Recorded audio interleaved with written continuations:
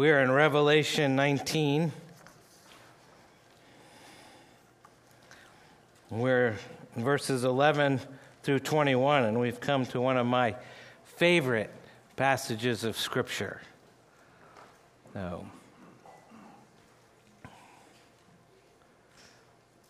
Turn in your, you can look on in the outline or turn in your Bibles to Revelation 19, and you can follow along, or you could just listen. Remember, this was originally read to the church, and we're going to get a description of who Jesus is and what Jesus does. And so you can also listen to it and just sort of let it come at you, because this is a somewhat intense passage. So listen carefully, as this is the word of God. Then I saw heaven opened, and behold, a white horse. The one sitting on it is called Faithful and True, and in righteousness he judges and makes war. His eyes are like a flame of fire, and on his head are many diadems, and he has a name written that no one knows but himself. He is clothed in a robe dipped in blood, and the name by which he is called is the Word of God. And the armies of heaven, arrayed in fine linen, white and pure, were following him on white horses. From his mouth comes a sharp sword with which to strike down the nations, and he will rule them with a rod of iron. He will tread the winepress of the fury of the wrath of God the Almighty. On his robe and on his thigh he has a name written, King of Kings and Lord of Lords. Then I saw an angel standing in the sun, and with a loud voice he called to all the birds that fly directly overhead, "Come, gather for the great supper of God, to eat the flesh of kings, the flesh of captains, the flesh of mighty men, the flesh of horses and their riders, and the flesh of all men, both free and slave, both small and great." And I saw the beast and the kings of the earth with their armies gathered to make war against him who was sitting on the horse and against his army. And the beast was captured, and with it the false prophet, who in its presence had done the signs by which he deceived those who had received the mark of the beast and those who worshipped its image. These two were thrown alive into the lake of fire that burns with sulfur. And the rest were slain by the sword that came from the mouth of him who was sitting on the horse, and all the birds were gorged with their flesh. Let's pray. Heavenly Father, as always, thank you for giving us your word and making us your people. This morning, as we look at this vision of conquest and triumph and the armies of the Lord and the end of sin and death and everything evil, overwhelm us as you overwhelmed John. Remind us of what this is all about. Lord, help us to see that Jesus is the Savior because he is the warrior king who comes in justice and righteousness. Help us to see a true picture of Jesus this morning. Do this for each of us. In the majestic name of Jesus we pray. Amen. One of my favorite movie series and book series is The Lord of the Rings. And it's clear that much of the imagery that J.R.R. Tolkien employed comes borrowed from the Scriptures. And when I began studying today's passage, it begins with this verse. Then I saw heaven opened, and behold, a white horse.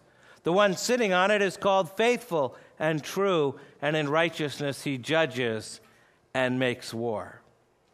And immediately I thought of the scene near the end of The Two Towers, the second Lord of the Rings film, where we witness the climactic battle for Helm's Deep. And under devastating and unrelenting assault, the fortress of Helm's Deep is in grave danger of falling. And the grotesque warriors of Saruman's army have breached the walls of the fortress and have commenced with the slaughter of all the people in their path.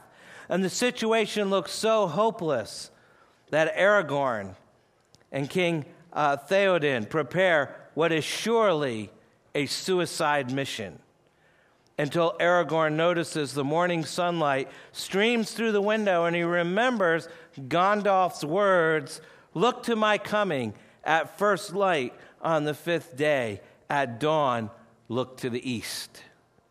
And as the 5th day dawns, Aragorn and Theoden lead this suicide charge into the massed battalions of the enemy. And in the midst of the fight, with his last bit of remaining strength, Aragorn looks to the east and watches as the sun crests the hill to see Gandalf on his magnificent horse, Shadowfax. And Gandalf the Grey has reappeared in this resurrection story as Gandalf the White. And he rides high upon his huge white horse. And as the armies of evil turn to look at this new threat with smirks and laughter at what they perceive to be easy prey. But then Gandalf is soon surrounded by the massive cavalry of the riders of Rohan. And as the enemy prepares to defend his flanks, Gandalf and Shadowfax lead the riders down the hill in a devastating cavalry charge, shattering the lines of the enemy and utterly destroying them. The parallels to Scripture, and particularly to today's passage, are clear. So let's turn to our text for today and the return of the King. The return of the King, verse 11. I saw heaven open, and behold, a white horse. The one sitting on it is called Faithful and True, and in righteousness he judges and makes war. His eyes are like a flame of fire, and on his head are many diadems, and he has a name written that no one knows but himself. He is clothed in a robe dipped in blood, and the name by which he is called is the Word of God. And the armies of heaven, arrayed in fine linen, white and pure, were following him on white horses. From his mouth comes a sharp sword with which to strike down the nations, and he will rule them with a rod of iron. He will tread the winepress of the fury of the wrath of God the Almighty. On his robe and on his thigh he has a name written, King of Kings and Lord of Lords. Well, obviously, we're back in the book of Revelation today. And as we've gone through Revelation, you may have noticed there are basically two types of scenes. There are scenes on the earth. Most of them are brutal, talking about sin and death and judgment. And then there are scenes in heaven, which are glory and worship and joy and adoration and praise to God. And in each of these two scenes, there are three elements. One, there is a portrait of Jesus. And second, there is a response of either his people or his enemies, depending on who that chapter is focusing on. And then finally, there is a feast. Everything ends with a feast. Clearly a Presbyterian book.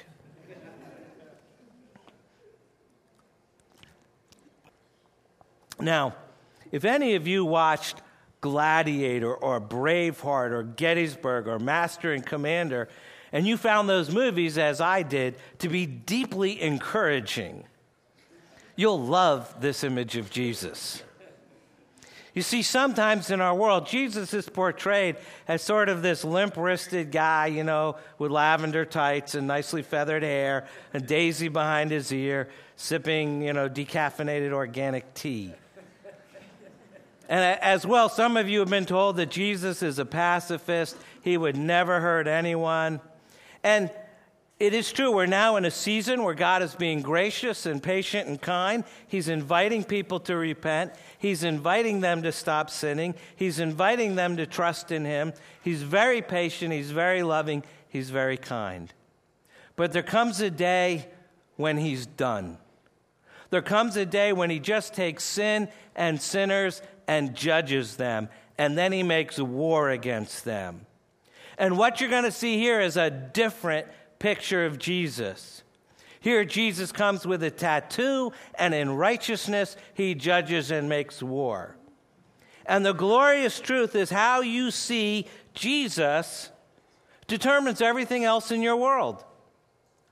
If you see Jesus as this mighty warrior king, you'll respect him, you'll follow him, you'll have a great deal of honor for him. If you see him as basically an extra in an exercise video, you're not going to be able to worship him as God or give him the glory or be filled with excitement when you see him, as you should. And in his vision, John's been in heaven from the beginning of the chapter, and now without warning, the scene shifts to earth, and there appears to be a magnificent figure astride a great steed. And this is depicted in a variety of ways throughout the Bible, but always with the same purpose: to represent the final appearance of the Lord in history, to execute judgment on the earth. And before judgment is executed, we're presented with the judge, the Lord Jesus Christ. And we're presented with an image of him that forces us to consider his names. To consider his names. The first name we see here is in verse 11, faithful and true.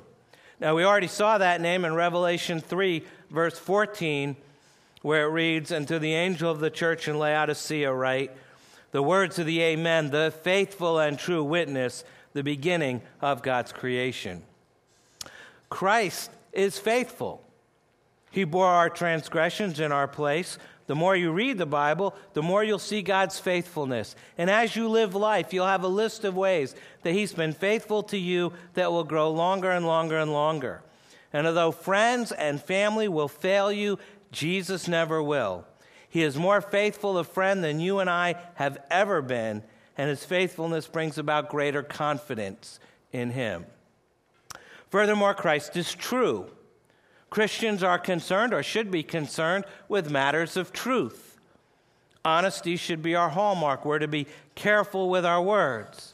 So where are you looking for truth? Everyone's looking for truth. We're hardwired to seek truth. We're made to desire truth. And we all desire truth, even if we deny it. People can deny truth all day long, but not a one of them lives like it. No one wants to get on an airplane with a postmodern pilot.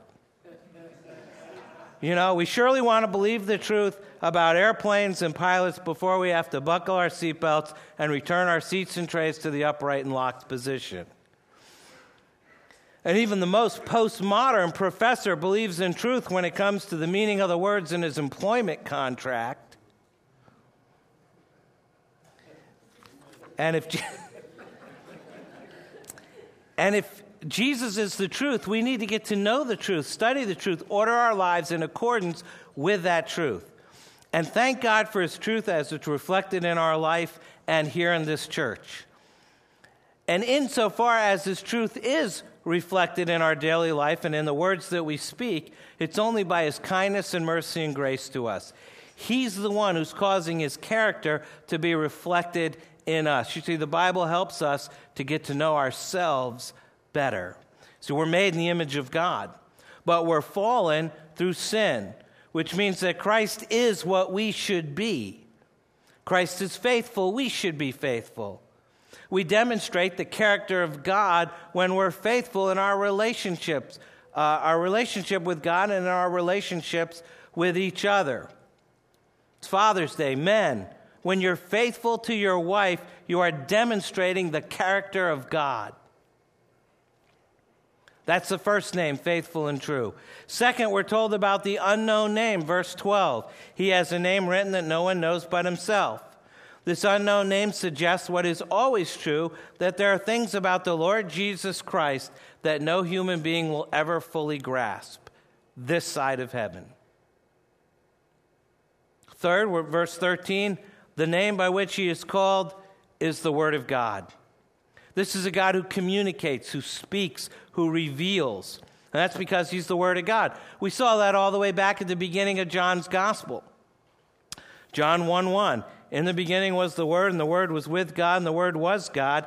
He was in the beginning with God. All things were made through him, and without him was not anything made that was made. In him was life, and the life was the light of men. Then later on in John 1, we read, and the Word became flesh and dwelt among us, and we have seen his glory, glory as of the only Son from the Father, full of grace and truth. For the law was given through Moses, grace and truth came through Jesus Christ. Christ reveals the truth of God as the living Word of God. No one else in the Bible has that name except Jesus. He seeks us by speaking to us and revealing himself to us. And the fourth name we read, verse 16, is that on his robe and on his thigh, he has a name written, King of Kings and Lord of Lords. And you got to get this image, this picture in your head. Jesus Christ in glory, eyes blazing with fire, many crowns on his head, no longer a crown of thorns, his robe dipped in blood, no defensive armor whatsoever, sword coming out of his mouth, tattooed down his leg, King of Kings, Lord of Lords, coming to judge the nations and make war. Christ rules, Christ reigns, he is King and Lord of all. He's sovereign over all. If he's not sovereign over everything, he's not sovereign over anything.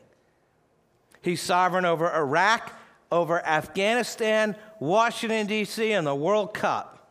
It should help you sleep better tonight.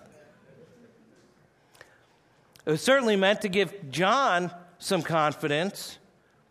If you remember, he was suffering under exile, under the oppression of the Roman Empire that he's powerless to resist. And here it's clear that even the Roman Empire, a domain that liked its kings and lords, is on the short leash of God the Almighty. And in their judgment, they come face to face with the King of Kings and Lord of Lords, and from his mouth comes a sharp sword with which to strike down the nations. So not only are we to consider his names, but this image also forces us to contemplate his description. And the description is obviously symbolic, as is much in Revelation. You know, we have a hard time visualizing it, even as we try. These images of divine judgment are all taken from the Old Testament. Sword in the mouth, the iron scepter, the winepress of God's wrath. It seems apparent that John is summarizing all that has been written about Jesus Christ as history culminates in his judgment. There's a lot of meaning behind these descriptions. For starters, we need to understand that Christ is wise. He's all-knowing. Look at verse 12. It says his eyes are like a flame of fire. This description isn't new either. We were given this right from the start. Revelation 1:14. The hairs of his head were white like white wool, like snow. His eyes were like a flame of fire. He sees everything, and his eyes burn away anything behind which truth might be hidden. His eyes burn away anything behind which truth might be hidden. It's an image that lets us know that nothing escapes Christ's knowledge. His eyes burn away all that hides what is faithful and true.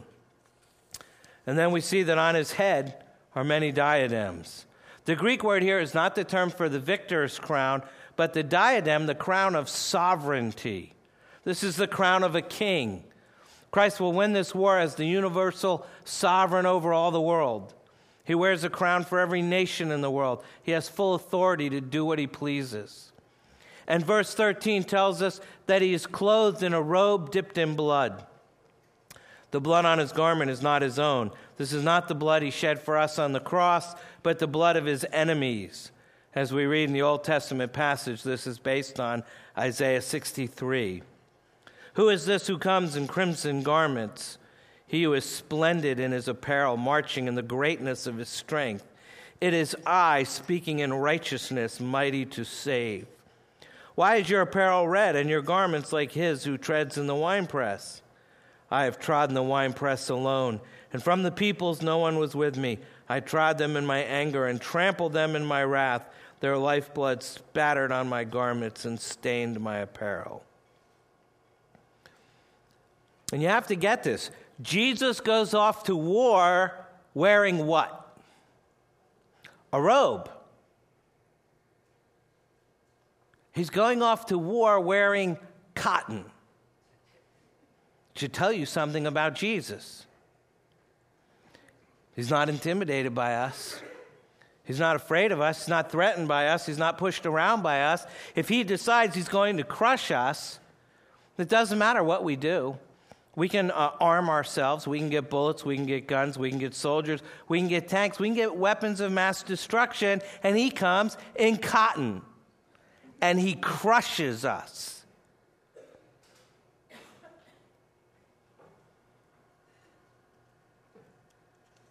Doesn't matter how great we make ourselves look or how big we make ourselves look. Jesus simply shows up and he wins. And obviously we would think of the armies of heaven, that great host that follows the Lord into battle. Often we think of them as angels, but it seems clear from the context that this is the company of the saints. We read in Jude chapter 1, which is right before Revelation, "Behold, the Lord comes with 10,000s of his holy ones to execute judgment on all and to convict all the ungodly of all their deeds of ungodliness that they have committed in such an ungodly way, and of all the harsh things that ungodly sinners have spoken against him."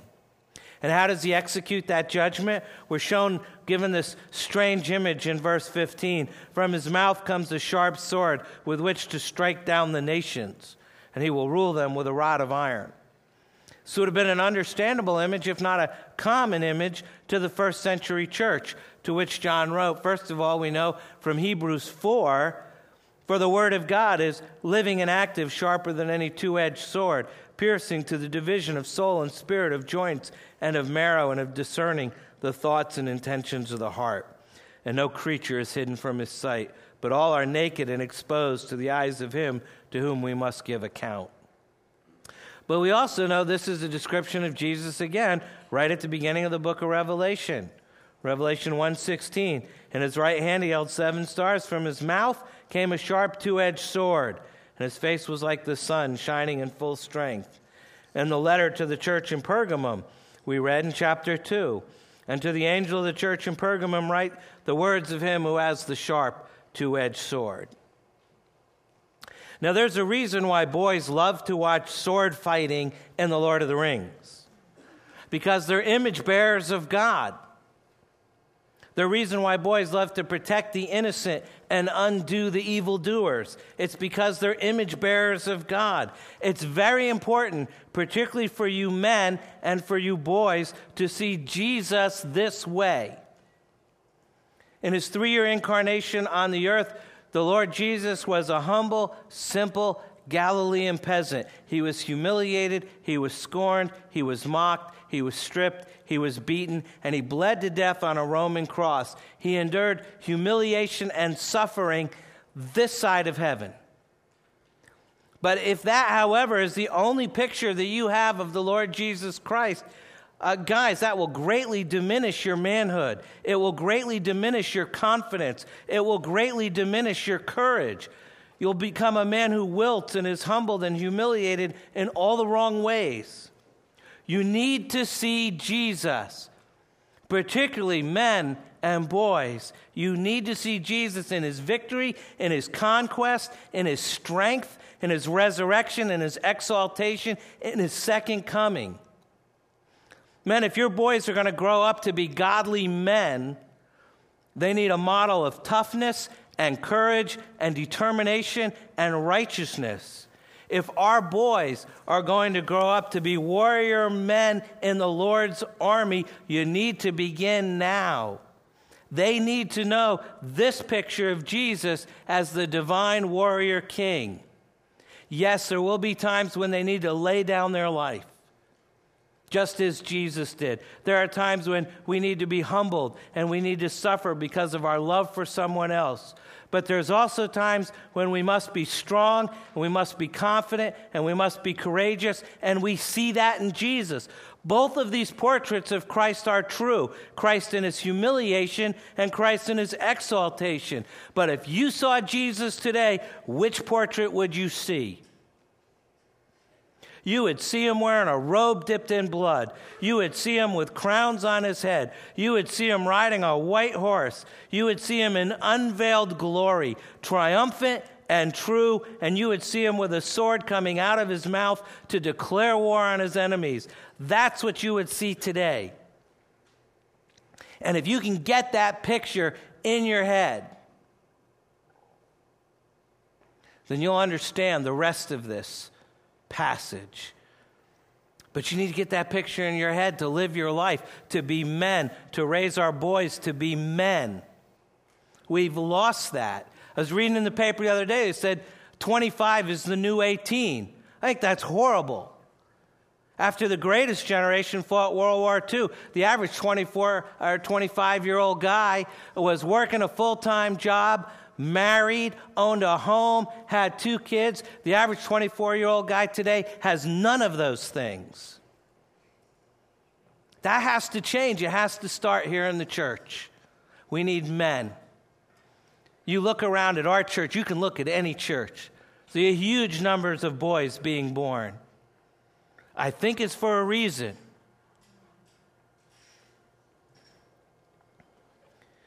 All that will help us understand the conquest of the king, starting at verse 17. The conquest of the king. Then I saw an angel standing in the sun, and with a loud voice he called to all the birds that fly directly overhead, "Come, gather for the great supper of God, to eat the flesh of kings, the flesh of captains, the flesh of mighty men, the flesh of horses and their riders, and the flesh of all men, both free and slave, both small and great." And I saw the beast and the kings of the earth with their armies gather to make war against him who was sitting on the horse and against his army. And the beast was captured, and with it the false prophet who in its presence had done the signs by which he deceived those who received the mark of the beast and those who worshipped its image. These 2 were thrown alive into the lake of fire that burns with sulfur. And the rest were slain by the sword that came from the mouth of him who was sitting on the horse, and all the birds were gorged with their flesh. Well, that's a lovely Sunday school picture. This grim picture is taken actually from Ezekiel's prophecy of the destruction of Gog and Magog in Ezekiel 39. And Rich is teaching on Ezekiel. Where are you? 34. 39's coming. There it says, "As for you, son of man, thus says the Lord God, speak to the birds of every sort and to all the beasts of the field. Assemble and come, gather from all around to the sacrificial feast I am preparing for you, a great sacrificial feast on the mountains of Israel, and you shall eat flesh and drink blood. You shall eat the flesh of the mighty and drink the blood of the princes of the earth, of rams, of lambs, of he-goats, of bulls, all of them fat beasts of Bashan. And you shall eat fat till you are filled, and drink blood till you are drunk at the sacrificial feast I am preparing for you. And you shall be filled at my table with horses and charioteers, with mighty men and all kinds of warriors, declares the Lord God." We're going to come back to that once in chapter 20, these images of the defeat of Gog and Magog in Ezekiel. But here, the language, much of it is pulled directly out into Revelation. And I think this Feast of the Birds, as gross and grotesque as it is given to us as a sharp contrast with the marriage supper of the Lamb, which we saw last week. There's going to be 2 feasts. One you get to eat, the other you get to be eaten. You choose. I vote for the marriage supper of the Lamb. Okay? And if you think of this image, the followers of Jesus are behind him. The enemies of Jesus are in front of him. Which side of Jesus are you on? It's a very clear, direct contrast. It's very deliberate on the part of the Apostle John. There's 2 feasts, one in heaven and one on earth. Choose wisely. This scene is one of many, and clearly it's not just your choice, but this scene is one of many that talks about the ultimate destruction of the enemies of God. The enemy army is led by the beast, the false prophet. They were introduced back in chapter 13, and they're thrown alive into the lake of fire that burns with sulfur. Our older translations say fire and brimstone. That's where that phrase comes from. It's a horrifying image of hell. And their army is destroyed by the sword that comes from the mouth of him who's sitting on the horse. There's no actual description of the last battle, as much as I would like that. These are images, not literal descriptions. And in any case, the entire event proves to be anticlimactic. The nations rise up, but the battle's nothing to speak of. The enemies of the Lord are routed, their leaders captured and judged. God speaks with the sword of his mouth. Judgment is pronounced and immediately implemented. Jesus simply wins. And the second coming makes people serious precisely because it is the day of judgment. And those who aren't prepared for it suffer eternal loss. This is the dismal, terrifying message of the last paragraph in this chapter, as it is the message of this whole book. Revelation, more than any other book, is about the wrath and judgment of God, and particularly as that wrath and judgment will be visited upon the world at the end of the age. That word for wrath and anger of God, as we see here, it's been used 13 times in the last 14 chapters. We've already spoken about God's wrath a number of times as we work our way through the book, and John's not finished with the subject. And when you think about the future, as John is thinking about the future from the beginning of the book to the end of the book, you cannot help but think about God's wrath. It is there waiting for us at the end. The moral nature of the universe is rooted in God's own character, which means that no one else feels its violation as much as he does. No one measures the wrong of human life, man's indifference to God and our injustice to our neighbors. No one measures that as much as God does. I mean, think about it. You know, those of you that are parents, you know how deeply you feel the misbehavior of your children because they're yours. When they rebel against you, when you're embarrassed by their behavior, it angers you, it offends you, it troubles you precisely because they're yours. You're identified with them. You have great interest in them. You love them. You care for them. You want them to be good. You want to be proud of them. You gave them life, and when they abuse that gift, when they make their life something that's unworthy, you keenly feel that unworthiness. Well, how much more with God who gives life to everyone? You know, there's something deeply wrong with the world. Most people think the world is relatively normal. It's not. It's abnormal. It's broken. It's not what it ought to be. And this is a matter of great sadness and offense to the God who made this world and who made it to be something better than it is. Like it or not, we live in a fallen world. And you know, I've always wondered, I mean, I love Jesus. I appreciate that he suffered, died, and rose again. I'm glad that he shed his blood so I don't have to shed mine. But what good is that if he's not victorious? What good is if he can't deal with Satan?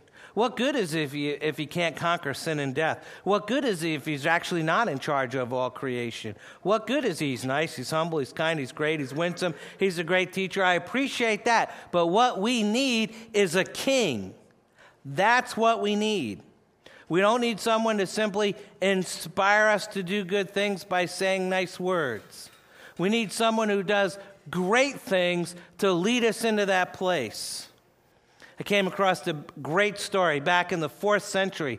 The last non-Christian emperor of Rome was Julian the Apostate.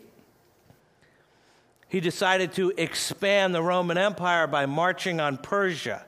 And during the march, some of his soldiers got a hold of a Christian man, a real man, and they tortured him and tormented him for sport. And when they got tired of it, they looked this hapless, helpless victim in the eyes, and with scorn in their voices, they said, "Where now is your carpenter God?" And this Christian man, prisoner of Rome, looked up through the blood and the pain and the agony, and he said, "Where now is my carpenter God? He's building a coffin for your emperor." I love that.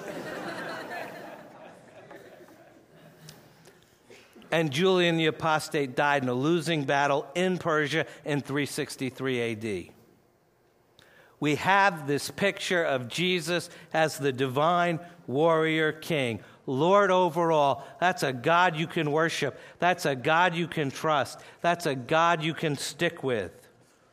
You should want to worship a warrior. Listen to this great old commentator. I didn't find this, John MacArthur did, and I got it out of his book. It's a great old commentator. Book's unavailable today by the name of Swiss. I think I'm saying that right. But he wrote these words. I got to share them with you. He wrote this about this text. He said, this tells an awful story. It tells of the greatest of man-made food for vultures, of kings and leaders, strong and confident, devoured in the field with no one to bury them, of those who thought to conquer heaven's anointed king, rendered helpless even against timid birds. The great conqueror comes down, he rides on the bright horse and flies upon the wings of the wind. Smoke goes up from his nostrils and devouring fire out of his mouth. He moves amid storms and darkness, from which the lightning howls its bolts and hailstones mingled with the fire. He roars out of Zion and utters his voice from Jerusalem till the heavens and the earth shake. He dashes forth in the fury of his own incensed greatness amid clouds of fire and smoke. The sun frowns, the mountains melt and split at his presence. The hills bound from their place and skip like lambs. The waters are dislodged from their channels. The sea rolls back with howling fear. The sky is rent and folds upon itself like a collapsed tent.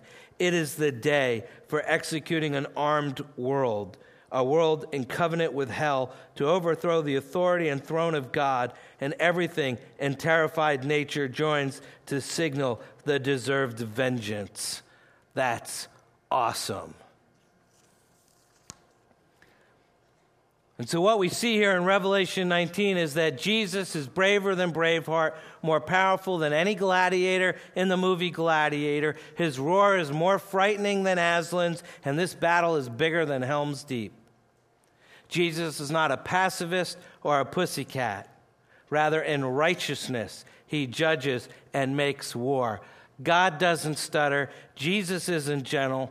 He's the general who conquers his enemies, and sin, as a declaration of war against him, he will deal with it. He's not a wimp, he's a warrior. He's mighty in battle, and he wins not with tanks or machine guns or grenades or ships or submarines or torpedoes. He just comes in cotton.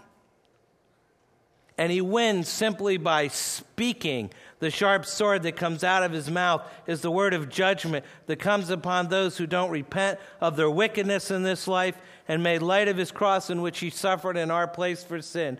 As Mark Driscoll would say, this isn't the Jesus portrayed on Oprah. He doesn't need a therapist. He's not on meds. He doesn't need any help here. What good is Jesus if he's a counselor but not a king? Jesus is the king. He is the divine warrior king, and you should rejoice in that. Why? Why should you rejoice in Jesus being the warrior king? Because think about it. Nobody's going to rape or molest your kids in heaven. Nobody's going to rip you off or steal from you. Nobody's going to tease you and mock you as Christians. Nobody's going to lie to your face and betray you and scam you. Nobody's going to slander you and bring your name into the mud. You won't need a dog or an alarm system or even a lock. Nobody's going to break your windows on your car to steal something out of it. Nobody gets kidnapped. Nobody gets murdered. Nobody gets used. Nobody gets stolen to be a sex slave. Nobody gets exploited for personal gain. Nobody gets oppressed. No Holocaust, no child porn, no child prostitution, no terrorist bombings, no genocidal governments. There is no more curse, and there is no more sin. That's why Jesus is worthy of worship. He really fixes all the problems.